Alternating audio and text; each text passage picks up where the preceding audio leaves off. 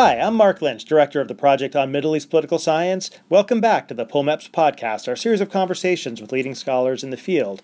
With me today is Salim Yaqub, who is the Director of the Center for Cold War Studies and International History at the University of California at Santa Barbara, and the author of a brand new book, Imperfect Strangers, Americans, Arabs, and U.S. Middle East Relations in the 1970s. Salim, thanks for joining us. Thank you for having me. It's a real honor to be here. So tell me about this book, Imperfect Strangers. Yeah, well, as the title suggests, it's a study of U.S.-Arab relations in the 1970s. And I look at the relationship in a very comprehensive fashion. So I definitely do examine political and diplomatic relations, but I also broaden out to look at cultural, psychological, demographic exchanges. And essentially I'm arguing that the 1970s were a pivotal decade in the overall U.S.-Arab relationship. And if you want to understand the course that relationship has taken subsequently, including in the 21st century, where you have on the one hand sort of escalating and quite intense animosity between the U.S. government and much of Arab political society, but on the other hand, a situation in which people of Arab and Muslim descent are recognized, though highly contested, element or part of the American community. If you want to understand that curious state of affairs, you need to look closely at what happened in the 1970s. And there's a lot going on in the 1970s, and so where do you start off? Do you begin with the 73 war, or do you start before then? A bit before that. I actually start in the late 60s. I mean, the 1967 war, of course, is a major watershed in Middle Eastern history, but also in terms of the U.S. relationship to that region, because the United States becomes much more supportive of Israel. It becomes the principal arms supplier after France stops playing that role, and it becomes much more central to the possibility of some sort of Arab-Israeli peace agreement. And so the profile of the United States becomes much more prominent in the late 60s and into the early 70s, but it gets even higher after 1973. So 73 is certainly another major watershed, and the relationship moves into another register after that point. I mean, it seems like the oil crisis was a real turning point in terms of especially negative American views of the Arab world and the stereotypes of the oil sheikhs and that sort of thing. So how does that play out in this broader context of where you see this as being pivotal and changing these trends? Well, I mean, a moment ago I talked about this kind of dualistic phenomenon where there's intense animosity and friction on the one hand, but some measure of accommodation on the other, which I don't want to exaggerate, but which is detectable, and that does play itself out in the whole petrodollars phenomenon as well. So, or even more broadly, just the emergence of the Arab world as a major player in global oil politics. So certainly the Arab oil embargo, the related increase in the price of oil, and then the fact that Arab governments and individuals and institutions have a lot of money to throw around and start investing heavily in the United States. I mean, certainly that on the one hand generates a great deal of anxiety and animosity within the United States. You have this kind of nativist fear that wealthy Arabs are buying up the country and that sort of thing. Kind of similar to the sorts of fears that you saw with respect to Japan in the 1980s. And there would be all these stories about Arab countries trying to buy Rockefeller Center or some other major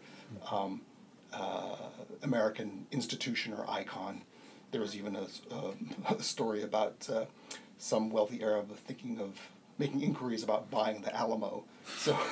So you have that, but you also this was being driven by the media of the day. Sure, yeah, and the being media, stoked and fomented by. yes, absolutely. I mean, this was a major story in the media. It was kind of irresistible. Just the just from a kind of narrative or human interest standpoint, you've got these strange foreigners who have unfamiliar customs coming in and seeking to insinuate themselves into American life. So there is this whole discourse about Arabs coming to buy up the country, and the dominant perspective is a very negative and hostile one. But there's an element of the whole petrodollar story that makes that opens up possibilities for some kind of accommodation. So, for example, I mean, there are a number of figures in American public life, especially at the elite level, the international business figures, the Treasury Department, economists, people who opine on these subjects from on a kind of broad plane, from an elite perspective. They're trying to reassure the public, and they're arguing that the investment of petrodollars is actually a good thing for the U.S. economy, and it's also good for global stability and for U.S. relations with Arab countries. The argument is that if Arab countries have a stake in the success of the U.S. economy, then they'll be less likely to try to sabotage it again. And then there are also, well, as you and your colleagues know well, Arab governments and institutions endowing Middle East study centers in American universities, which helps to nurture constituencies in the United States that have a more nuanced and curious perspective with respect to the Arab world. In some cases, a sympathetic perspective. So petrodollar, there's a different side to the petrodollar story that makes some level of accommodation possible. And there's a flip side of it too, which is this is also the era of Anwar Sadat and the Peace Initiative, and there's quite an American cultural fascination with Sadat around this time, which is quite in contrast to this the petrodollar, the oil sheikh stereotypes on the other side. Oh yeah, absolutely. And I mean, this is there's another element or another iteration of this argument I make about how geopolitical developments that generate ill will between the two societies also at the same time create possibilities for better relations and for more favorable perspectives. And it plays itself out in the petrodollar story, but it also does in Arab-Israeli diplomacy. And it, as I argue in the book, it starts with Kissinger in the post-73 period when he launches his shuttle diplomacy, which I argue is essentially aimed at fortifying the Israeli position and actually shielding Israel from international pressure to withdraw fully from the territories occupied in 1967. Nonetheless, the very fact that Kissinger is engaged in this diplomacy means that he's spending a lot of time in the Arab world. He's getting to know Arab leaders. He's speaking of those Arab leaders in respectful tones. He's actually physically embracing them in ways that cause a bit of a stir in the U.S. media. All of that encourages the U.S. media and other opinion leaders in the United States to portray the Arab world in a somewhat, not it's not a huge change, but in a somewhat more favorable light. And there's a similar sort of thing that takes place during Camp David, where it's the same kind of irony, where it's a diplomatic process that has the result of alienating much of the Arab world, because as you know, the vast majority of people in the Arab world were very, very sharply critical of Camp David. Saw it as a wrong turn, as a move away from any kind of just peace. Nonetheless, the fact that a figure like Anwar Sadat, who was very telegenic and had good relations with the American press and was very skilled at cultivating the U.S. media. The fact that he was the central figure did help to generate more positive imagery surrounding the Arab world. So there's a real kind of dual trends going here. Yes, exactly. Now, this is going out over the course of the 1970s, and so the shuttle diplomacy leads to Camp David, Right. leads to that peace agreement and the like.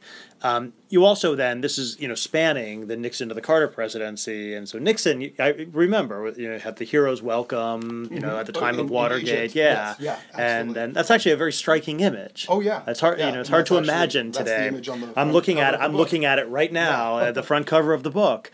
And then you go to Carter, who, his relations with the Arab world were, a little more tenuous. Yeah, I mean, well, Carter undergoes a bit of an evolution, and he actually comes into office determined to set aside this bilateral emphasis that Henry Kissinger had put forward, where Kissinger was the one who really got the ball rolling as far as a bilateral Egyptian-Israeli peace process was concerned, and took it a certain distance, and then left office when Ford did. So Carter comes in, and he's actually initially determined to scrap that whole bilateral approach and go for something much more comprehensive. And so for a period of several months in 1977, his first year in office, he is trying to convene an international conference in Geneva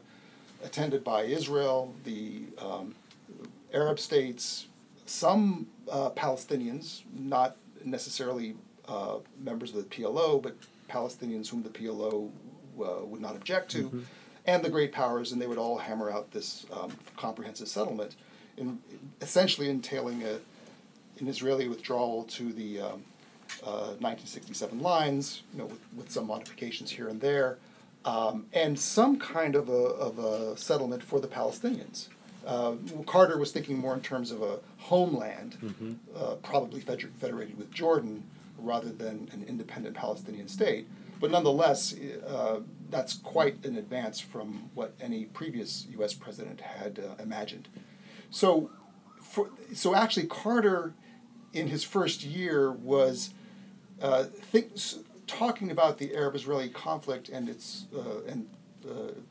conceivable resolution in ways that were generally more favorable to the broad currents of Arab opinion than to Israeli opinion. And in fact, Israel and American supporters of Israel were very uneasy or even hostile when Carter started talking in this way.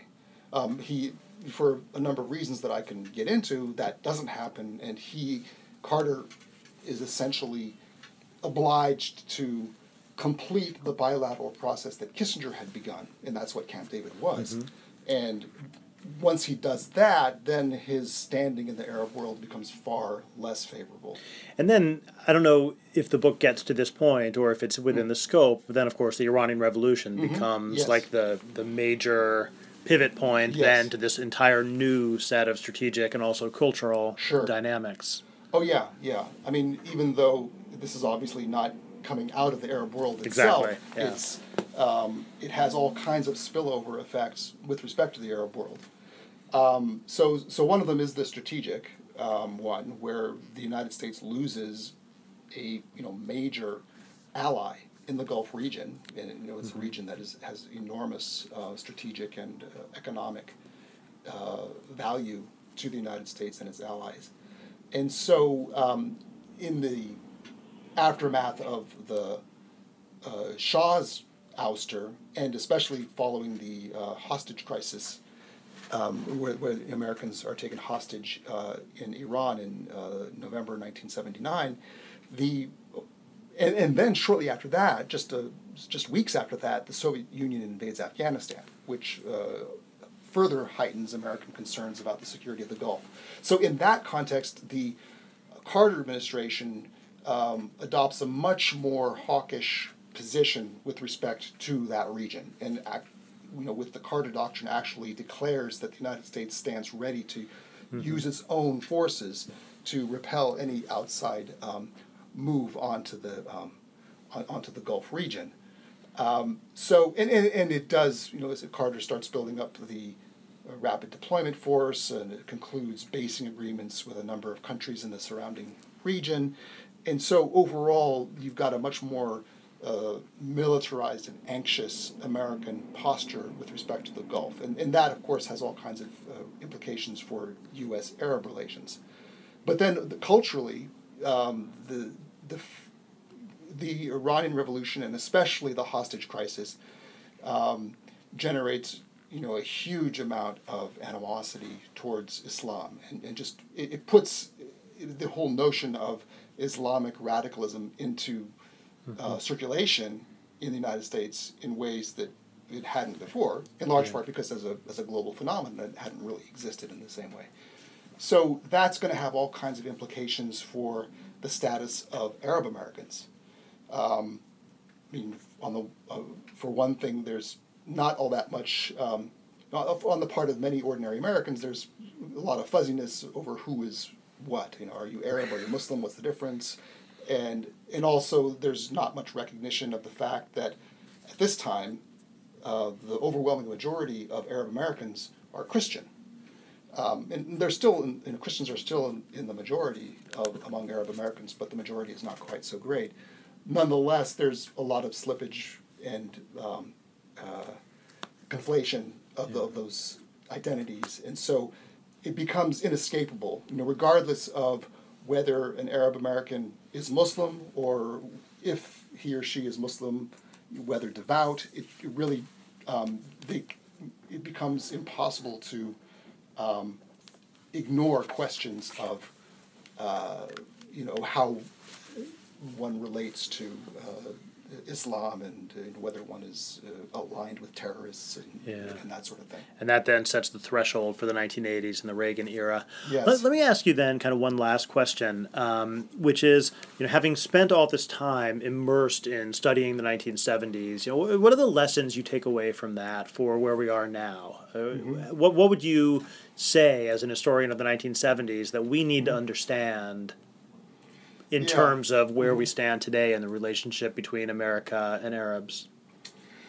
Well, that's a difficult one, and it's as a historian, I often am reluctant to opine too directly on what's going on today and to offer my advice. I do think that the centrality of the Palestine issue and the broader Arab-Israeli struggle to Arab thinking remains very clear. There certainly are a whole range of additional crises and issues that have arisen over the decades, and I'm certainly not one who argues that if you solve the Palestine problem, everything else will fall into place. But I do think a